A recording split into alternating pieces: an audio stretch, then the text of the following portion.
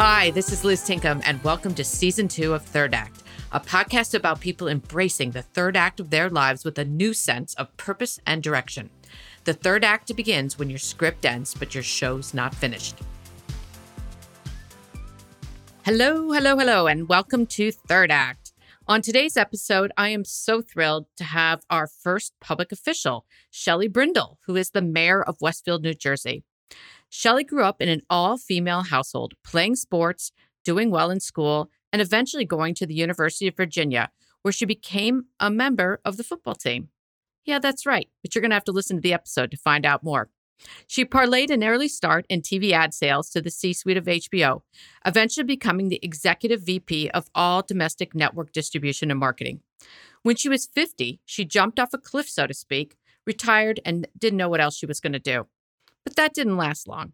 She soon noticed that the town around her was losing its edge and smacked of complacency. So she threw her name into the hat to be on the town council, only to end up as the mayor. And oh boy, does she have a great story to tell about what it's like to spend your third act serving the public as mayor of Westfield, New Jersey.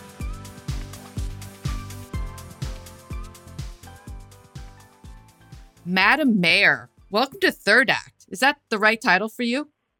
Oh, Shelley's always good, but Matt, you can always start with Madam Mayor. Madam Mayor Brindle. I've never addressed a mayor, so thank you for honoring us with your presence. So a couple things, when I first originally conceived of this podcast and I was thinking about what do people do in their third acts, I thought it'd be great to get somebody who's daring and courageous enough to go into public service. So here you are. Thank you. And secondly, you're my sixth guest from New Jersey. So there must be something in the water. No pressure. That's incredible. Yeah, no pressure. Absolutely. So like I said, you are the mayor of Westfield, New Jersey. But if I back up a bit, you're not originally from New Jersey. You're from Virginia. And you went to the University of Virginia. So what were you doing there? And how did you end up graduating from UVA? And what did you want to do with that degree? Yeah. Okay. A little backstory on how I ended up in Virginia, because it plays into my life later on. But I grew up in a military family. My dad was an Air Force pilot, and we moved. I had two older sisters, and we moved all around when I was little. We were living in Las Vegas. My dad was stationed at Nellis Air Force Base when he was in Vietnam. And he was a fighter pilot in Vietnam. On his last tour of duty before he was to come home for Thanksgiving, he was shot down and killed over North Vietnam when I was 6 years old. So the Air Force gave my mom one move, and we went and looked at Colorado Springs and Pensacola, Florida, and ended up in Yorktown, Virginia, because there was a lot of military bases in the Hampton Roads area, and we had the medical benefits and so forth. So my mom picked us up and moved us to a really little town called Grafton, Virginia, where, she didn't know a soul. She had never worked a day. She got married right after he graduated from the Naval Academy, so she had been an officer's wife. And so she just had to figure out how she was going to reinvent her life. And I do believe watching my mom go through that struggle with such resilience and grace, I think definitely was a bit of an inspiration for my sisters and me. But she went on to become ultimately through volunteer service, she ended up becoming the Meals on Wheels coordinator for the Agency on Aging.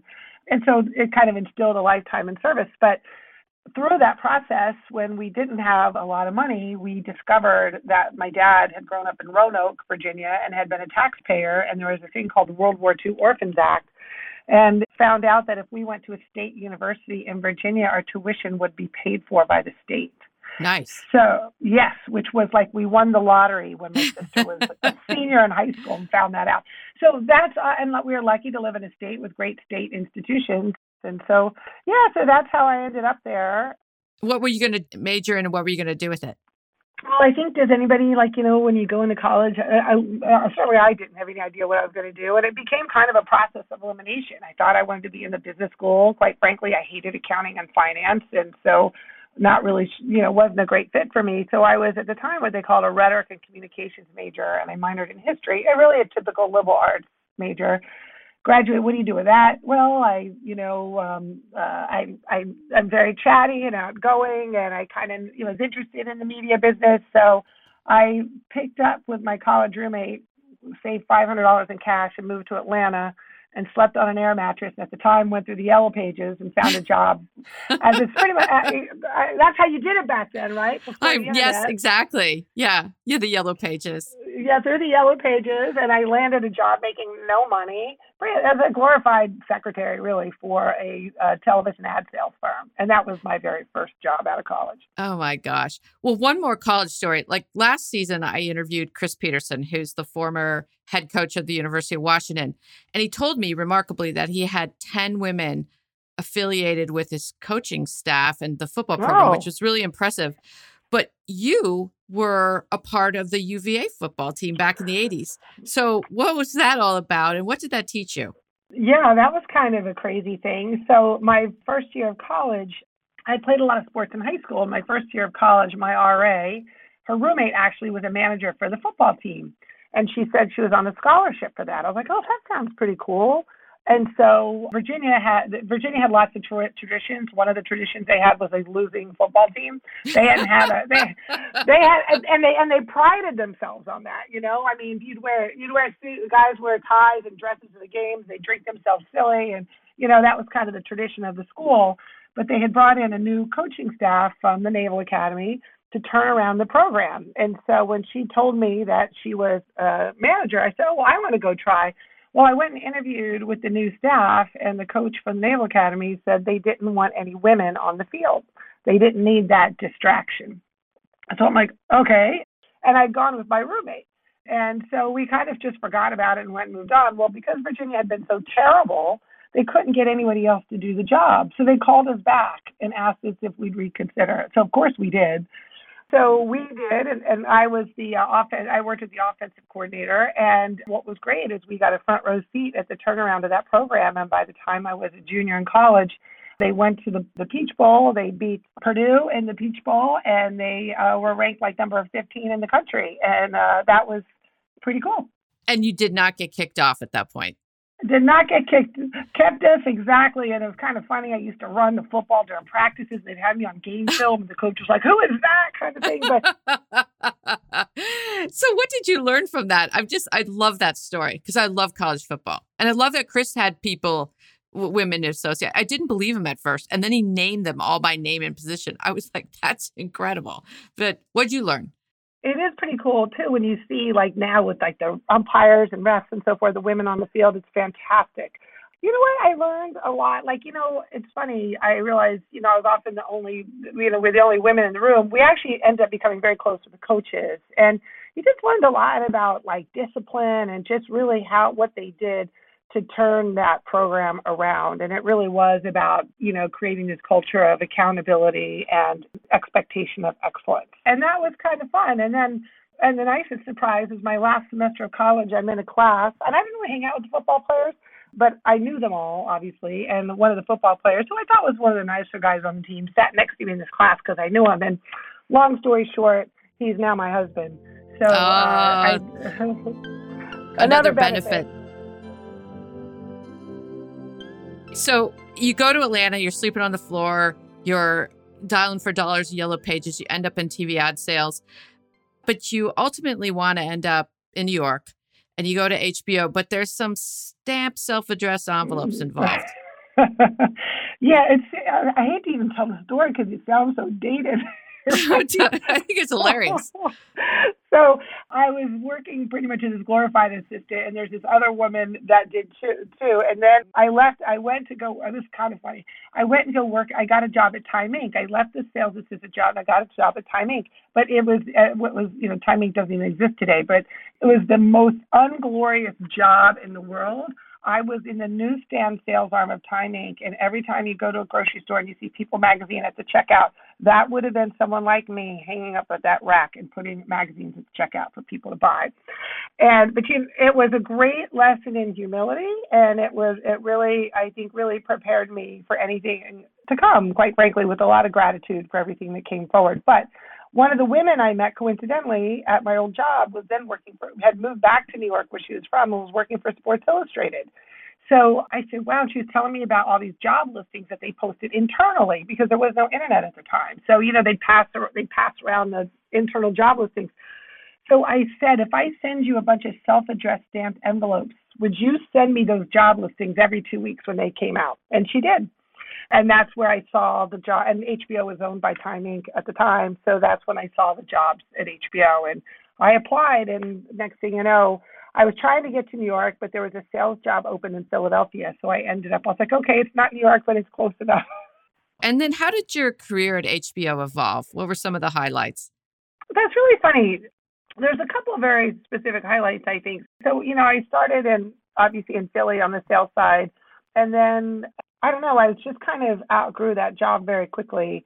And you start learning through experience the things that you like to do and the things that you're good at. I know better than to ask a 21-year-old out of college what it is they want to do, because you realize it's hard to articulate that probably until you're about 30 and you've had some experience. And you could say, who knew I was good at this? And that's kind of what happened to me. And it became evident I was very good at just really focusing on the bottom line and identifying the things that we need to do to resolve that. And I didn't have much patience for the fluffy stuff that didn't really have a material impact. So I developed that reputation as someone who could really be focused and deliver. So they asked me to come to New York to help them roll on the marketing side, to roll out this kind of new work with our cable distributors to work out, like at what the time was new products with HBO, was when we went from 1 channel to 7 channels before everything was even, online and so forth. So I did. I relocated to New York, and that was a very pivotal thing. And I learned a lot in this. And it's so funny because I was so young, but my manager there, her name is Lisa, she had come from the product. She was a product manager at Jell-O. And so I brought kind of the knowledge of the cable and sales experience. She brought really true packaged goods experience, and we made a great team. But more importantly than that, what Lisa taught me, and she was a young manager, she included me in every single meeting that she had and with senior leaders. I was oftentimes the most junior person in the room. And I remember thinking how that made me feel. And it made me feel like I would do anything to make Lisa look good, because she had put so much confidence in me. It made me want to over deliver for her. And she ended up leaving to go to a job in DC. And I was kind of young manager. I normally, by their standards, wasn't, tenured enough, if you will, to move into this director's role. But because Lisa had just, I was always in the room while they were interviewing for this director's job with other people. I was just really busy. I was too busy doing the job. And I'll never forget when the head of the department said, you know what, I don't know how I can tell you this isn't yours. And so I became a very young director at HBO, and I really attribute that all to Lisa. Do you still keep in touch with her at all? Yeah, funny enough, I didn't, but she and I ran into each other. She was in New York, and she came to HBO not long before I left. And I actually had the opportunity to tell her how much she influenced me, not only at what I did, but as a leader. And I remember, to contrast that with, after then, through iterations of bosses and so forth, I had this boss, another boss, that was the opposite of Lisa. I don't know if he was threatened by me, but he refused to put me in the room. He refused to share information with me. And I remember thinking, I got to be honest with you, I acted like a jerk. And I remember thinking, I'm the same person who I was, with Lisa, and I was a superstar. And now, and I just took myself personally out of it and looked at it as an objective person running a company. What was the environment that happened when I was doing everything I could to go above and beyond? And what was the environment that existed when I was doing as little as possible? And it all came down to how they made me feel. And that has been a really big factor in my leadership philosophy going forward. It's about, how do you get if you just look at it from a pure employee productivity standpoint, what's the environment you want to create to do that? That's exactly my philosophy as well. It's like, how do I create the environment that my employees can perform the best? Lisa, definitely demonstrated sort of true stewardship, which I think is pretty rare, because most people do want to sort of hold on to things. So it's lucky you found her early. I had a lot of good early mentors as well. All right. So you said to me when we were prepping that you always felt like an accidental executive. Mm-hmm. Oh, yeah. What does that mean? Because if you had asked me, that 21-year-old self about what I wanted to do, if you ever told me, oh, I want to be, in the C-suite of a media company, it would never be, first of all, I don't think it occurred to me that I was even capable of that. I mean, it just wasn't even in my realm of thinking of something that I aspired to. I always thought I was going to like open a flower shop or something. I just like, I don't know. It just never really occurred to me. But as a result, because I always thought there were these other more entrepreneurial things that I wanted to do. It made me very brave in my corporate job because I never felt like this is where I wanted to be in the first place.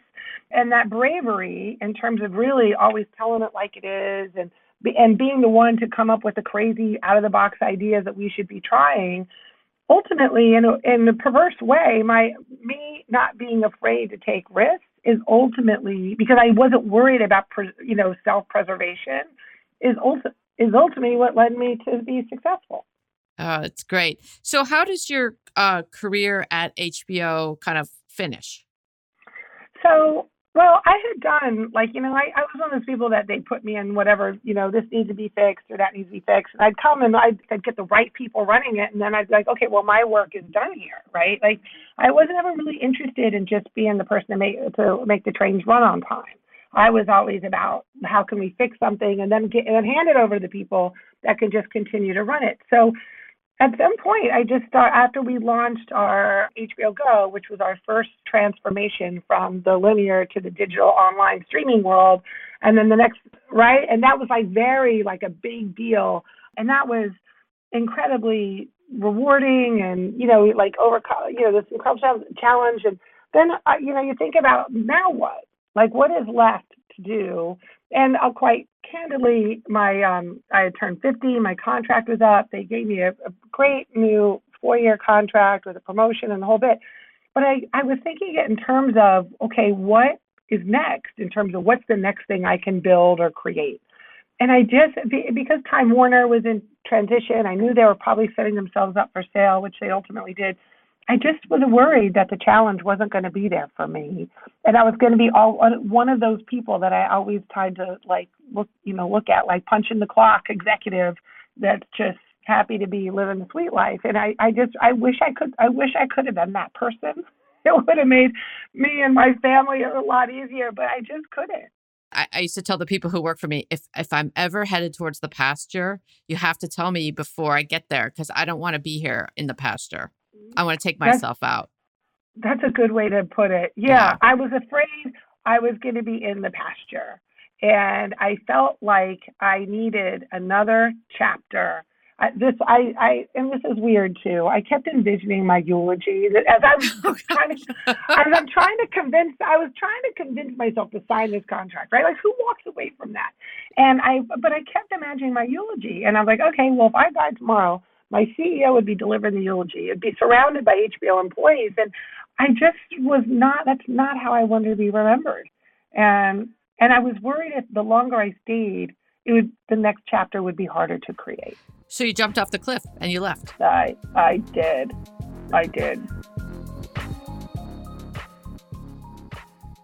And now at this point, tell us about your relationship with the town of Westfield, New Jersey. At that point, so, I live in New Jersey, obviously. I had a horrible commute in the city every day. I had 3 kids at home. And my life, like so many of the commuting moms and dads, quite frankly, I knew my relationship was more with New York City than it was with my community. My weekends were spent shuttling my kids to activities and so forth. But, my ability to be engaged was somewhat limited just because of my time constraints and my capacity. So, I moved here like a lot of people. We have this beautiful downtown. We have great schools. But my engagement was really in New York. And when I left HBO, it enabled me to engage in my community in a way that I'd never been able to. And I just started paying attention to how things were run. I was speaking to companies and doing some keynotes about creating cultures of growth and transformation.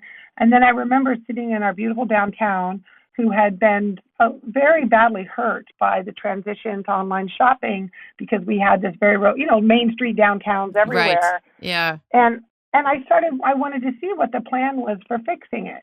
Like, what are we doing about it? Where are we going to go? Because it also creates opportunities for innovation, right? When you have challenges like that. You guys had like storefronts closing, that type of thing? Absolutely. And we had lots of big national chain stores in Westfield because we are that kind of draw. And that we were just living high on the hog with all of that. And then clearly they started closing. And then with the financial crisis was the tipping point for online shopping. And then a lot of them left and there was no plan. And that's when I said, okay, well, maybe I speak about growth and innovation, and maybe the best place to use my skill set is right in my own hometown. Yeah. And then how did President Obama inspire you? I remember thinking one of his last speeches, I think it was raining, and I remember apparently that left a mark on a lot of people, and it said, if you want to make a difference, pick up a clipboard, get some signatures, and run for office. And that really resonated with me. And certainly after the last of the 2016 election, which took me, obviously, like many of us, a bit by surprise, I'm looking at a downtown that I felt was suffering. And I felt like, you cannot rely on other people to do the work you don't want to do. And I picked up a clipboard and said I was going to run for town council. And I said, I'll just get a seat at the table, I just want to see what's going on. I recruited a friend who's a big finance executive at a private equity firm, another woman, a female friend of mine, and to run too. So two of us were going to run for council. We picked up our clipboard. We got our signatures. It was 2 weeks before we were submitting our signatures to get on the ballot. And there was a slate with a guy that was running for mayor. And 2 weeks before, I find out he is dropping out of the race for personal reasons. And I was out of town, and there was a meeting that was had. I sent my high school senior daughter to represent my interests. And apparently at the end of the meeting, they look at my daughter and they said, do you think you could convince your mom to run for mayor? And what does your daughter say? She's like, well, let me call her, So she calls me the next morning and she tells me about like her conversation. I'm like, oh my God, that is not what I was signing up for. And then, she said, Mom, you've always talked about just trying to make a difference, and you can't think about winning. You just have to think about making a difference. And just by running, you're going to make a difference. And I said, shut up. Like, who taught you that? And honestly, what do you say to that, right? I mean, you're trying to set an example, particularly for all these young girls and women. And honestly, I just said, okay, and naively said, how hard can it be? And it was the hardest thing I've ever done in my life. You know that adage that, if you knew how hard something would be, you never would have done it, but so be glad you didn't. I did. Honestly, I was like, really, how hard could it be? It's 31,000 people in my town. It's like, it's a volunteer job. Honestly, how hard could it be? And I was naive to how the town was run, really, to the old boy politics that were taken on. And not to get partisan, but it was a very Republican-run town. Our government was 9 Republicans, 0 Democrats. Union County is like some large percentage Democratic. Yes, so is absolutely. Westfield the Republican holdout within Union County? Okay. Yes. There's like few smaller towns. Westfield is not only the Republican bastion and has been historically the Republican bastion in Union County. All of the big state GOP leaders live in Westfield. And I didn't know any of this. I knew that our state senator, the minority leader of the state, the minority leader of our assembly lived here, but I didn't know like Governor Chris Christie's top 5 people lived here. I didn't know this till I was already in it. And the result was that they were very, they couldn't lose this election because it wasn't a good look for them. So they spent lots of PAC money on this little mayor's race against me. That's unbelievable. Yeah. But you prevailed. I did, prevailed by 50 high school kids that we recruited and that started out in the AP government class, and then they recruited all their friends, and they were incredible. They went door to door. They did a whole texting campaign to get people to register to vote, and we had the highest voter turnout in the state, and we had the highest mail-in ballots in the state. Oh, that is so fun. So now you're mayor.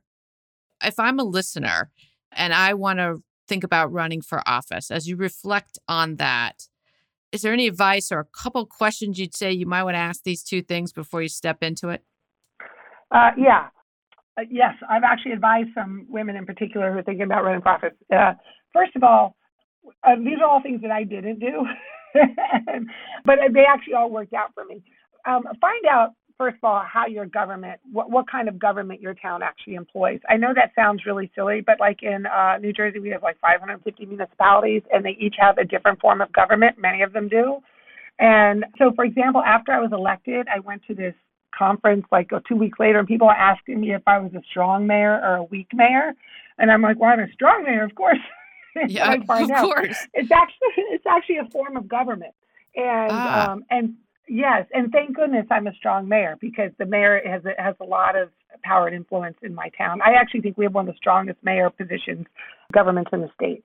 But that's important to know, because you need to figure out, like, it depends on what you want to do and what you want your level of influence to be. Just make sure. So some people might think they could be mayor and have all this influence, only to get to become mayor and realize they actually don't have as much influence as they might think.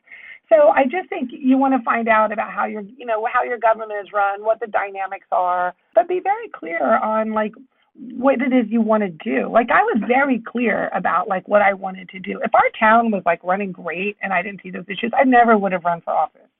I only ran because I had a very clear vision of what I thought we needed to be doing, and that was really, really important. And then you just have to be prepared. I also learned it is very, very hard to take on an incumbent. I was running against a 3-term incumbent, and you need you need a network, you need a lot of support. It's pretty hard, but it's doable. But I think the most important thing is just a very clear articulation of what the value is and the vision you have to bring to your community. okay. How was it seeing your name on a signs all over town? Was that? That was kind of weird. I mean, it was almost embarrassing. Was it Brindle or Shelley Brindle, or It what was was, it? yeah, Brindle for mayor. And yeah, it was funny. And I will tell you though, it was really, the support I got, it was very validating. On almost one hand, I felt like I was having, not a reflection on my life during this campaign, because I wasn't really well known in my community, right? For the reasons I mentioned earlier. But the people that came out for me initially, my whole HBO family and all my clients, they were the ones that were donating money. I had like our security guards at the HBO building donating money, saying, it was like, I can finally do something for you. It like made me cry thinking about it. And so they're the ones that sustained me, honestly, through the beginning of the campaign, while I was able to really engage with the community. And then by the time the fall came around, and my executive network in New York, all these women leaders were great. But by the time the fall came around, I was going to houses like 3 times a day, meeting with people in their kitchens and just talking about it. And so it was it was a very, very, very much grassroots campaign. So you've been mayor now for how long? 3.5 years. I'm up for election this year. What's been the most surprising thing about being the mayor of a town in New Jersey, or just being mayor in general? Well, being mayor in New Jersey is in and of itself an issue, because New Jersey, it's probably like Illinois. I mean, it's kind of crazy, some of the things that the political landscape.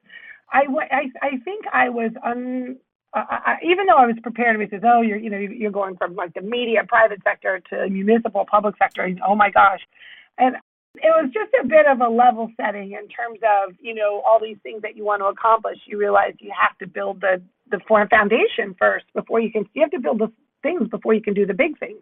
So that was representative of like, oh gosh. And I will say, like, you don't have a lot of resources, but the biggest resources you do have are the members of your community. And like anything, and I happen to live in a very highly educated community, and we have incredible talent and resource in our town, and and all people need to do is be asked, right? And so I've tried to tap into the incredible talent in our community to bring those benefits to bear on behalf of progress in our town. And that has been incredibly rewarding to see how many people have come out and volunteered their time and talents, of people who are really tops in their field. Has been really spectacular. But someone asked me, like, what I was like had been most proud of, and there's like a lot of like big things I could talk about like we're moving forward on this really incredible vision for our downtown and investment and so forth. But honestly, the things that have really caught me by surprise at how sometimes you think, okay, this is why I'm doing it. For example, we raised the pride flag in our town for the first time after I was elected. That had never been done. I had parents coming up to me with kids who are now in their 20s who felt like they had never belonged here. And they were just tears streaming down their face, like, wow, I feel like they can come home. We have this incredible African American community in Westfield. We have Paul Langston lived here, Paul Robeson lived here. Like we have this, Langston Hughes, Paul Robeson. We have this incredibly dynamic African American history in Westfield that has never really been celebrated. So my daughter, the same one that got me into this, is a history major, digital, humanities minor. And so she worked with our MLK Association to create this African American historical walking tour, digital walking tour in our town. Oh, how cool. It was really cool with all these landmarks, whether it's slave trading or the Langston Hughes place or Paul, memorials. And so we kicked it off with this association, and their gratitude for the public acknowledgement of their contributions to our community that had never really been done in a meaningful way really was so profound for me. Those types of moments are the ones that really, I think, will be most memorable for me.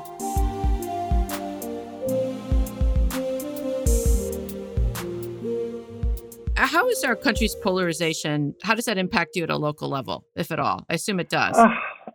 It's the social media. It's brutal. It's really brutal. You just have to keep moving forward. Honestly, I got out of, there's all these, every community has these various Facebook groups and so forth, and they just devolve into these, unfortunately, spirals of negativity almost. So I just try to look for other ways to communicate with the public. I'm very proactive on social media myself, and I'm sending out email, newsletters weekly, and I try to meet people as much as possible in person. You just have to, you can't, I don't read any of those things because it can divert you from, you never, if you're very clear on what you want to do, those comments can distract you and make you second guess things, and they're not necessarily grounded in any real facts. So yeah, it's brutal, and you got to have a really strong mindset.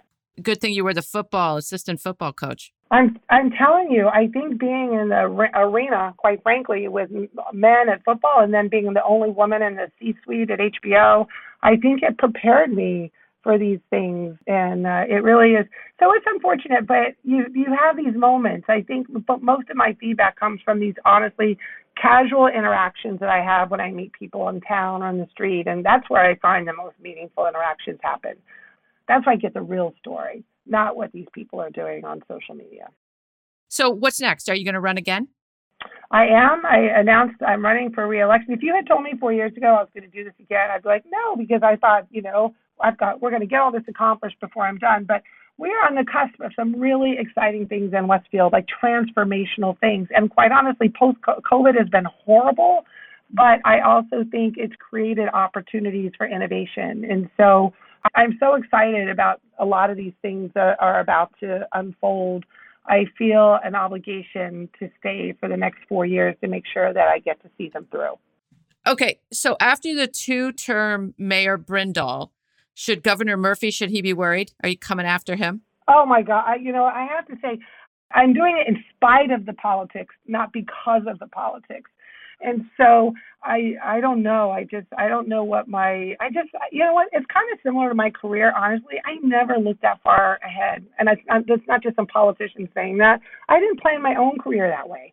It was always about what impact can I make at this point in time, and then we'll just see where that leads. That's how I navigated my entire HBO career, and it's kind of what I'm doing now. I'll be honest with you, I don't know what's next for me. I just know that I hope enough people will see what I'm able to do and what I'm good at, that when this thing runs out, someone will say, hey, I have an opportunity for you over here. I just kind of rolling with that. I'm sure they will. So I almost named this podcast I'm Not Done Yet because I feel like I'm not done yet. So what aren't you done with yet? My husband always wishes I'd be done, but I'm never going to be done. And some tells me, Liz, you're never going to be done either. Nope. Yeah, that's why I had to do this, to fiend more to do. Right. And so I'm the same way. I just finally, I think, early on you all have this vision of what retirement's going to be. My retirement is not going to be just, sitting at the beach and playing tennis. That might be a small part of it, but I just feel like I've got to be making a difference for life. Purposely, life is going too fast for me, and I feel like I haven't done enough. And I just feel like I'm always going to be trying to make a difference somehow, some way.